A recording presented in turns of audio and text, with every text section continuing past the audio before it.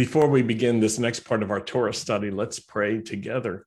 Baruch atah Adonai Eloheinu melech haolam asher kidshenu b'mitzvotav v'tzivanu la'asok b'divrei Torah.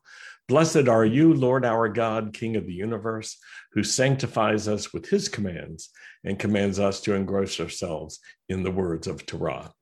Amen. This weekend, I'm thinking about the practice that we have of reading Torah and reading from the Torah scroll. And tomorrow morning, we'll have another Torah service live from the sanctuary. It will also be on Facebook Live. Reading from the Torah scroll as a congregation is actually very important. It helps us together to become familiar with the Hebrew text as well as the English. We listen to the readings together, and we can allow the words to sink into our hearts. These readings give us something to think about. And that's why we pay close attention during the Torah service. Many traditional synagogues follow the pattern of reading the entire Torah portion and Haftorah portion out loud for the day, chanting those. But that can be too much to take in, especially for people who don't understand much Hebrew. Our custom at Beth Israel is to select a few verses from the week's portion for a public reading in Hebrew and in English. This allows us to concentrate on some key thoughts and words, and we do the same in our readings from the Haftorah. A few verses are read publicly, and we focus together on them.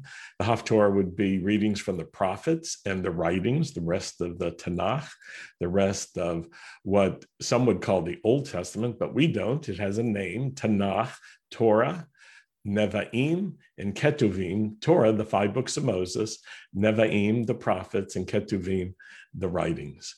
And together they form a kind of acronym, Tanakh. So we do the same in our readings from the Haftorah. A few verses are read publicly, and we focus on those. And we also do the same for our readings from the Brit HaChadashah, which we read in Hebrew and in English. The Torah service is quite important to us as a Messianic congregation.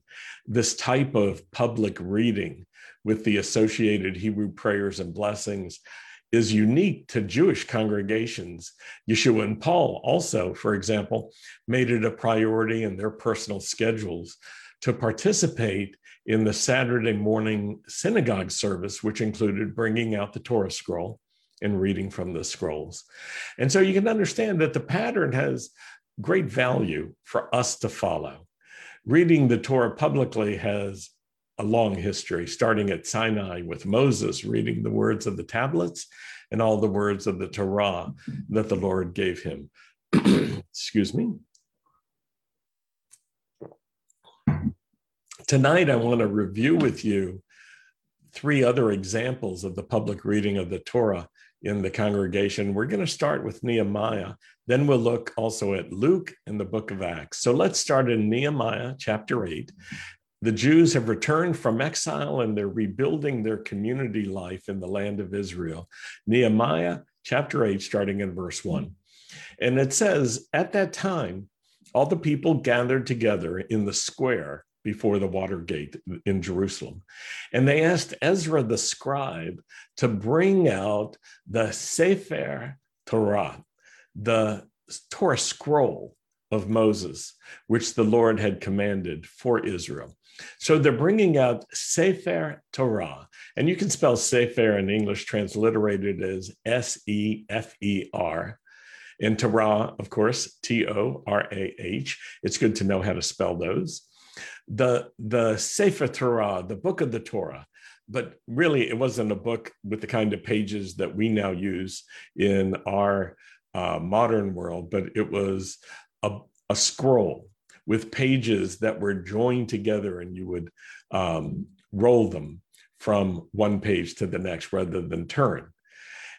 And it tells us that Ezra was a scribe. He was a sofer, a scribe. It's from the same root word as sefer, book or scroll, and sofer, scribe. That was someone whose life work was to handwrite copies of the Torah scrolls. So they were copyists of the manuscripts. And it was an esteemed position. The work was very exacting. It was something that required perfection. And it took great training. It took discipline. It took concentration. It was passed on from father to son typically, and it was a highly developed and highly valued skill. But interestingly, as we'll read shortly, not everyone could understand the Hebrew of the Torah scrolls, so they were always at risk of using Hebrew but not understanding it. And the same is true in modern times. It's useful, by the way, to build up your Hebrew schools so that you can understand more and more. But it is possible for people who understand a little Hebrew to go to synagogue week after week and really not grasp everything that they are, that's made available to them that is in Hebrew. Let's continue in verse 2. On the first day of the 7th month, Ezra the priest brought the Torah before the assembly of men and women and all who could listen and understand. And so Ezra read it aloud from daybreak until noon as he faced the square before the water gate in front of the men and women and those who could understand. So Ezra here is described as a priest. He's a Kohen. He's from Aaron's lineage. He's not a Catholic priest. Don't have that image in your mind. He's not an Orthodox Christian priest. He is a Kohen. And the assembly is in Hebrew named kahal. This is a gathering of the people, and it's typically for a holy purpose of some sort, but not always. And then there's another point that I think is really interesting. It's the men and women. It says, the men and women are together. And so here we have a case where men and women are joining together for learning, for instruction from the scriptures. Women aren't put in a second place. They are counted together with the men. Everyone who can listen and understand is part of this. It's I think, an important community value that all of us would learn the scriptures. Now, the passage continues and it says, all the people listened attentively to the Sefer Torah, or as some translations have it, to the words of the law. It's an important detail. They listen attentively, active participation, listening carefully with your full attention, focusing on what you're hearing. That's what it means to listen attentively. And then to think about, to get deep enough into your heart and into your mind that you can ponder it, you can meditate on it, you can contemplate it, you can consider what does this say? What does it mean? And what do I do with it? What does it mean to me? We'll skip down to verse 5. Ezra opened the Torah scroll in full view of all the people, since he was standing above them all. And as he opened it, all the people stood up. And then Ezra blessed the Lord, the great God. And with their hands lifted up, all the people said, Amen, Amen. And they bowed down and they worshiped the Lord with their faces to the ground. And I think this is interesting. Ezra starts by blessing the Lord. And what does it mean to bless the Lord? Well, one of the traditional Jewish patterns is to say, Baruch atah Adonai, blessed are you, O Lord our God. And that's actually a proclamation of God's nature. We're declaring that he is blessed. And in Hebrew, there's another nuanced idea associated with this. We're really making a declaration that God is the source of our blessings. You, Lord, are the blessing. You are praised, O God. And so the people lift up their hands. Isn't that interesting? They lift up their hands and they say, Amen, Amen. Their response to the prayed and declared blessing of the Lord, the bracha that Ezra makes, is they say Amen and Amen. But interestingly, they lift their hands up. And that pattern of worship with hands lifted up goes all the way back to the tabernacle days and to the temple days and the days of revival of Israel. It's part of Israel's historical pattern for worship. Hands lifted up are part of it. But then it says they bowed down or they bent their knees. They worshiped the Lord with their faces to the ground. That's interesting. That they have these two different postures. One is like exalting the Lord and it's standing up and it's with hands lifted up. And then the other one is humbling ourselves before him and approaching him with humility. I think it's interesting that the people's bodies were used as part of their worship. They were participating kinetically or kinesthetically, choose your word, with activity, with movement. It's just a fascinating part. They're not just sitting there. It's not just navel gazing. They're not just getting quiet and withdrawing into themselves. They're expressive in their worship. Let's go to verse 7. The Levites, Yeshua, Bani, Sherebiah, Yamin, Akub, Shabbatai, Hodiah, Maaseiah, Kelita, Azariah, Yozabad, Hanan, and Peleah. These Levites instructed the people in the Torah as they stood in their places, and they read from the Torah scroll of God, explaining it and giving insight so that people could understand what was being read. And explaining it also can mean translating it into the vernacular, the common language. Or it can also mean rephrasing it in order to make it understandable, or to do both. And my understanding is that the Levites functioned as translators, and they helped the people who weren't familiar with Hebrew to understand in their vernacular. This became part of our community tradition to read and to teach from Torah. And the Levites, that's my tribe, gave insight so that the people could understand both the meaning and the application of what was being read.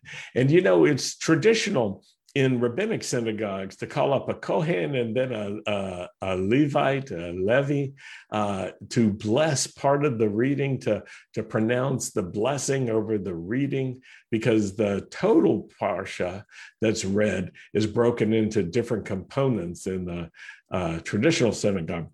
And so many times I've had the honor in different synagogues of being called up as a Levite in order to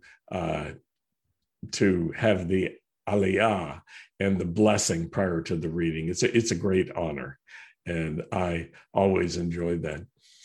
Now down to verse 9, Nehemiah, Nehemiah, the governor, Ezra, the priest and scribe, and the Levites who were instructing the people said to all of the people, "This day is holy to the Lord your God."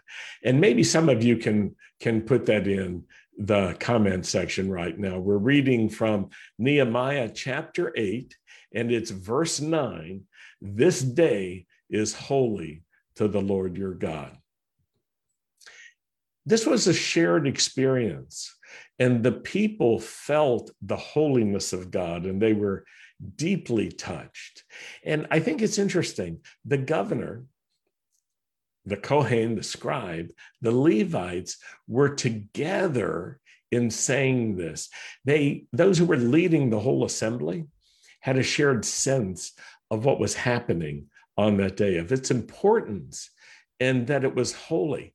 But then it goes on, and this next part is really interesting. It says, "Do not mourn or weep." And then there's an explanation. For all the people were weeping as they heard the words of the Torah. That's so powerful.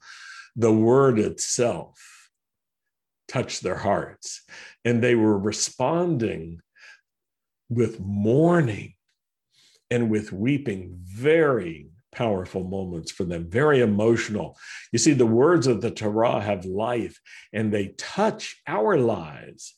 And the people were so expressive. So not only were they expressive with their hands or with their bodies bending down, but they were expressive with their voices from their hearts. And they were weeping and they were mourning. But here's what's also interesting. The people were instructed to constrain those particular emotions. And if you've ever been in a congregational meeting where someone comes in and they're sort of out of sync with the rest of the folks, and they're like, they're weeping, and everybody else has a different response, you can know how hard it is for someone to constrain their own emotions once they start expressing them, to reel them in. And sometimes it's awkward or even uncomfortable for the people around them. But interestingly, for the leaders of that gathering, they said, don't weep and mourn.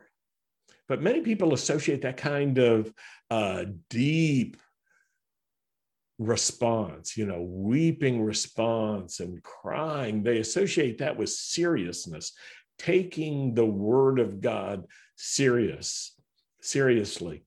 And they feel that when they're expressing themselves in that fashion, that they are really being holy and honoring the holiness of God.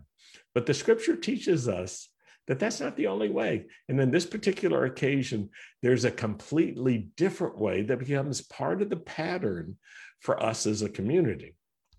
Verse 10, then Nehemiah, this is the governor, told them, go and eat what is rich and drink what is sweet and send out portions to those who have nothing prepared, since today is holy to our Lord.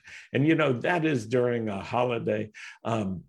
But he says, do not grieve. And here's why. Because the joy of the Lord is your strength.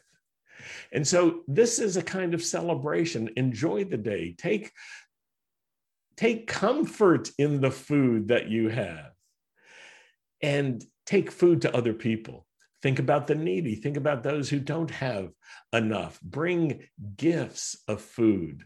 It's a great community custom to bring food to people in need, but it's also a great custom to send food to people as a way of sharing the joy. Today is holy. That's what they're all saying, and they're all recognizing, but don't grieve. The joy of the Lord is your strength. And take heart, allow yourself to be encouraged. Let's rejoice because we have Torah. That's what Nehemiah was trying to tell the people.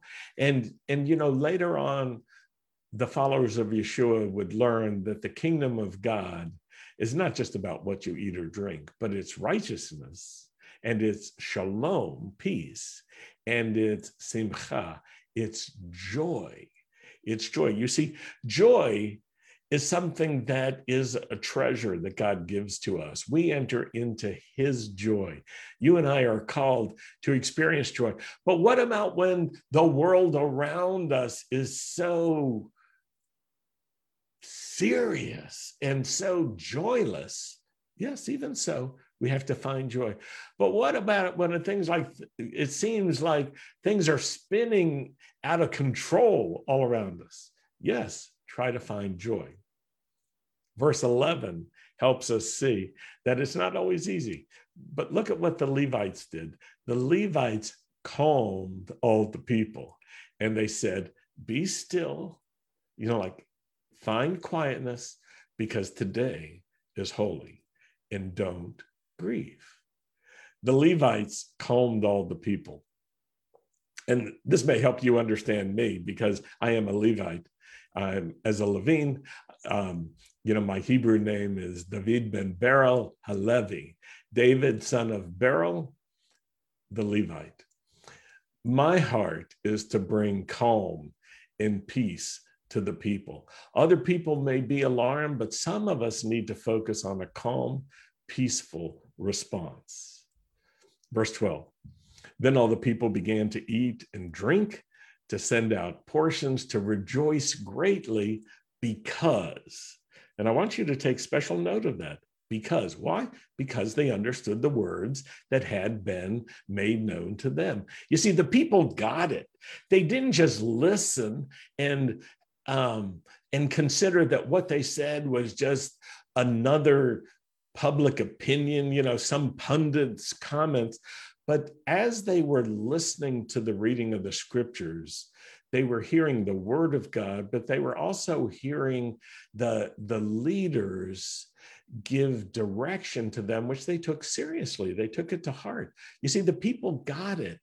The people began to eat, and they began to drink, and they began to send out portions, and they began to rejoice greatly.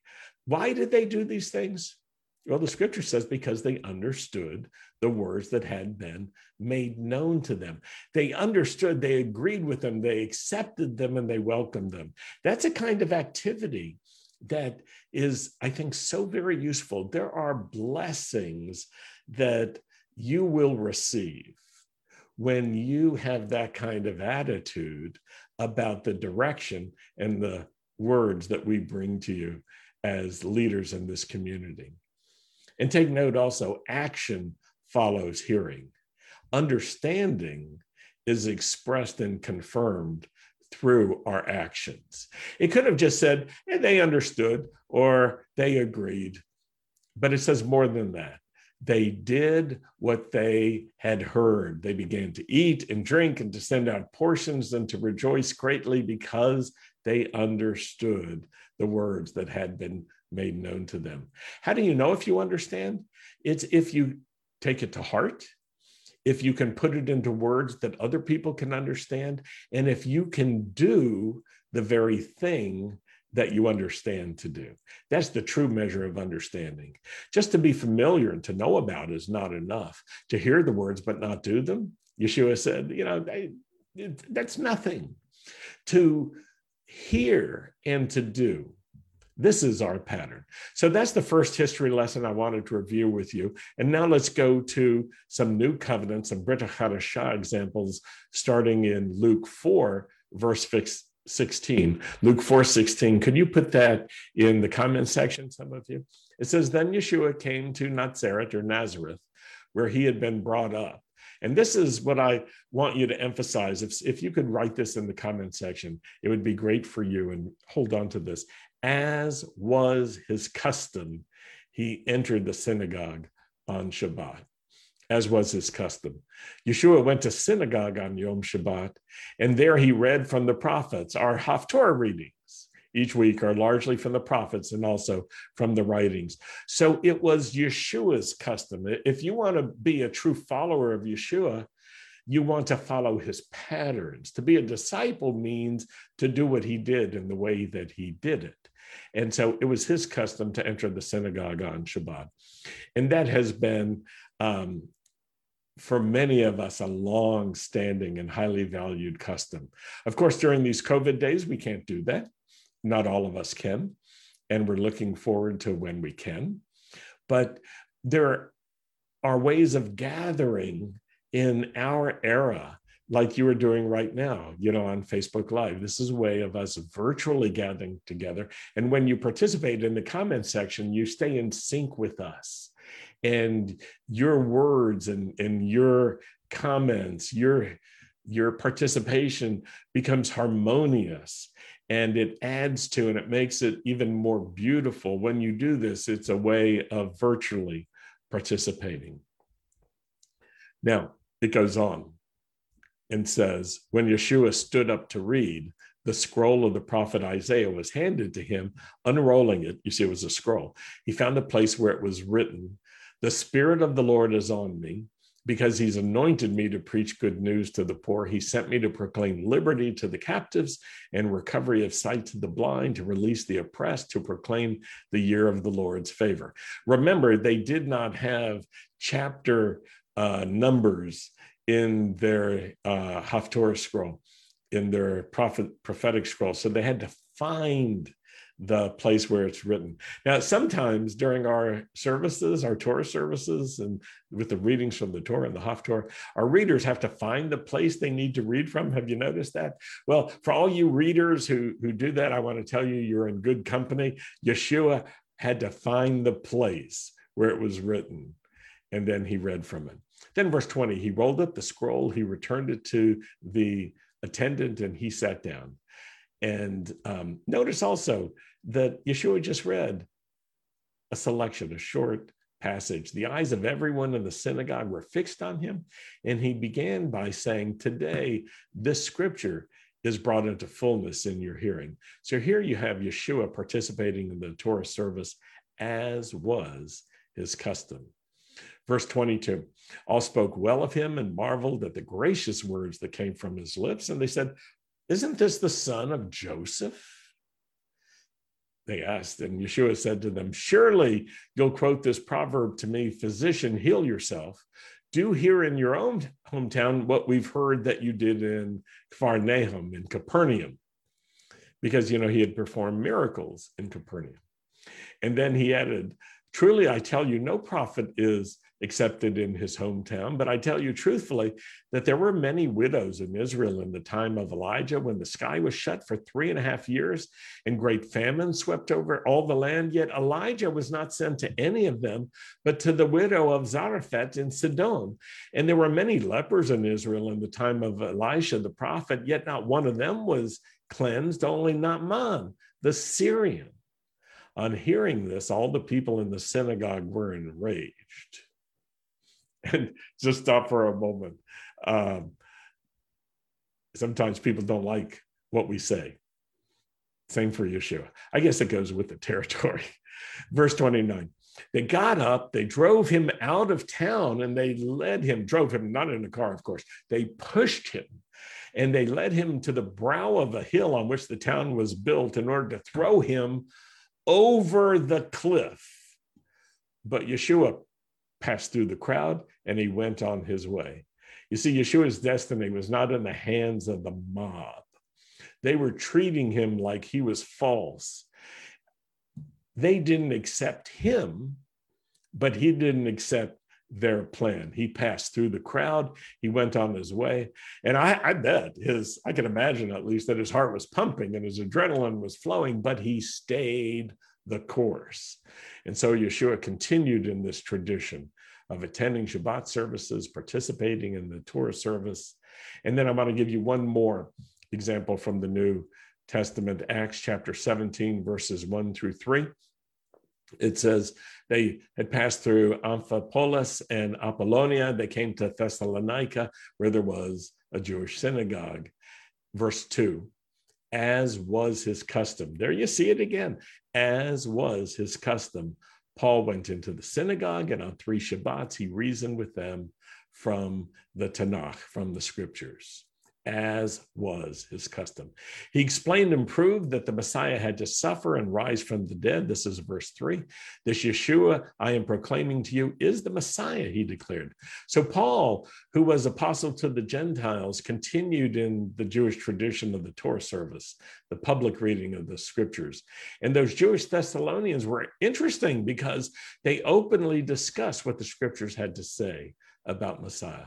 So that's some historic background to our own tradition of incorporating the Torah service into our Shabbat services. I hope you join us tomorrow, either live in the sanctuary or live in your own home. We'll be live streaming the whole service. I want to encourage you to follow our schedule of readings for each reading. Read in advance because it will help you get more out of each service. And then read again later and you'll develop a deeper understanding. It will help you not only get more out of the service, it will help you be more useful to other people and to give them more. And I can tell you this, often the readings are very timely. They'll cover something that's perfectly timed for you. A cycle of reading has developed over the centuries, which we also follow, and we supplement it with readings from the Brit HaChadashah, the New Covenant. These aren't included in traditional rabbinic synagogues, just Messianic synagogues. But often the Torah and the Haftorah readings have Messiah-centered content. And we like to emphasize these messianic themes in our synagogue. In the future, I want to go through the blessings and prayers that we use at our Torah service and then our Shabbat services. And so this series will have several parts. It'll develop over time, and I hope that you find it useful.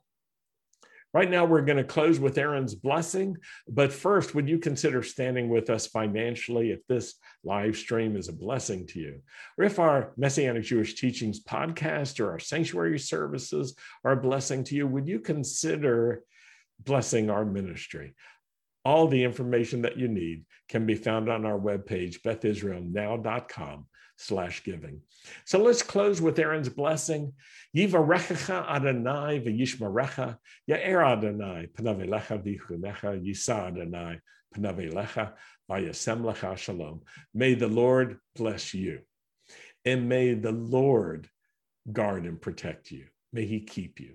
May the Lord cause the light of his face to shine upon you, and may the Lord be gracious to you with all of his favor. May the Lord lift up his face to you and give you his peace in the name of Yeshua, the Prince of Peace. Amen. So from Rebbetzin, Sandy, and me, I want to say Shabbat Shalom. Hope you can join us tomorrow for our Torah service. Shabbat Shalom, everyone.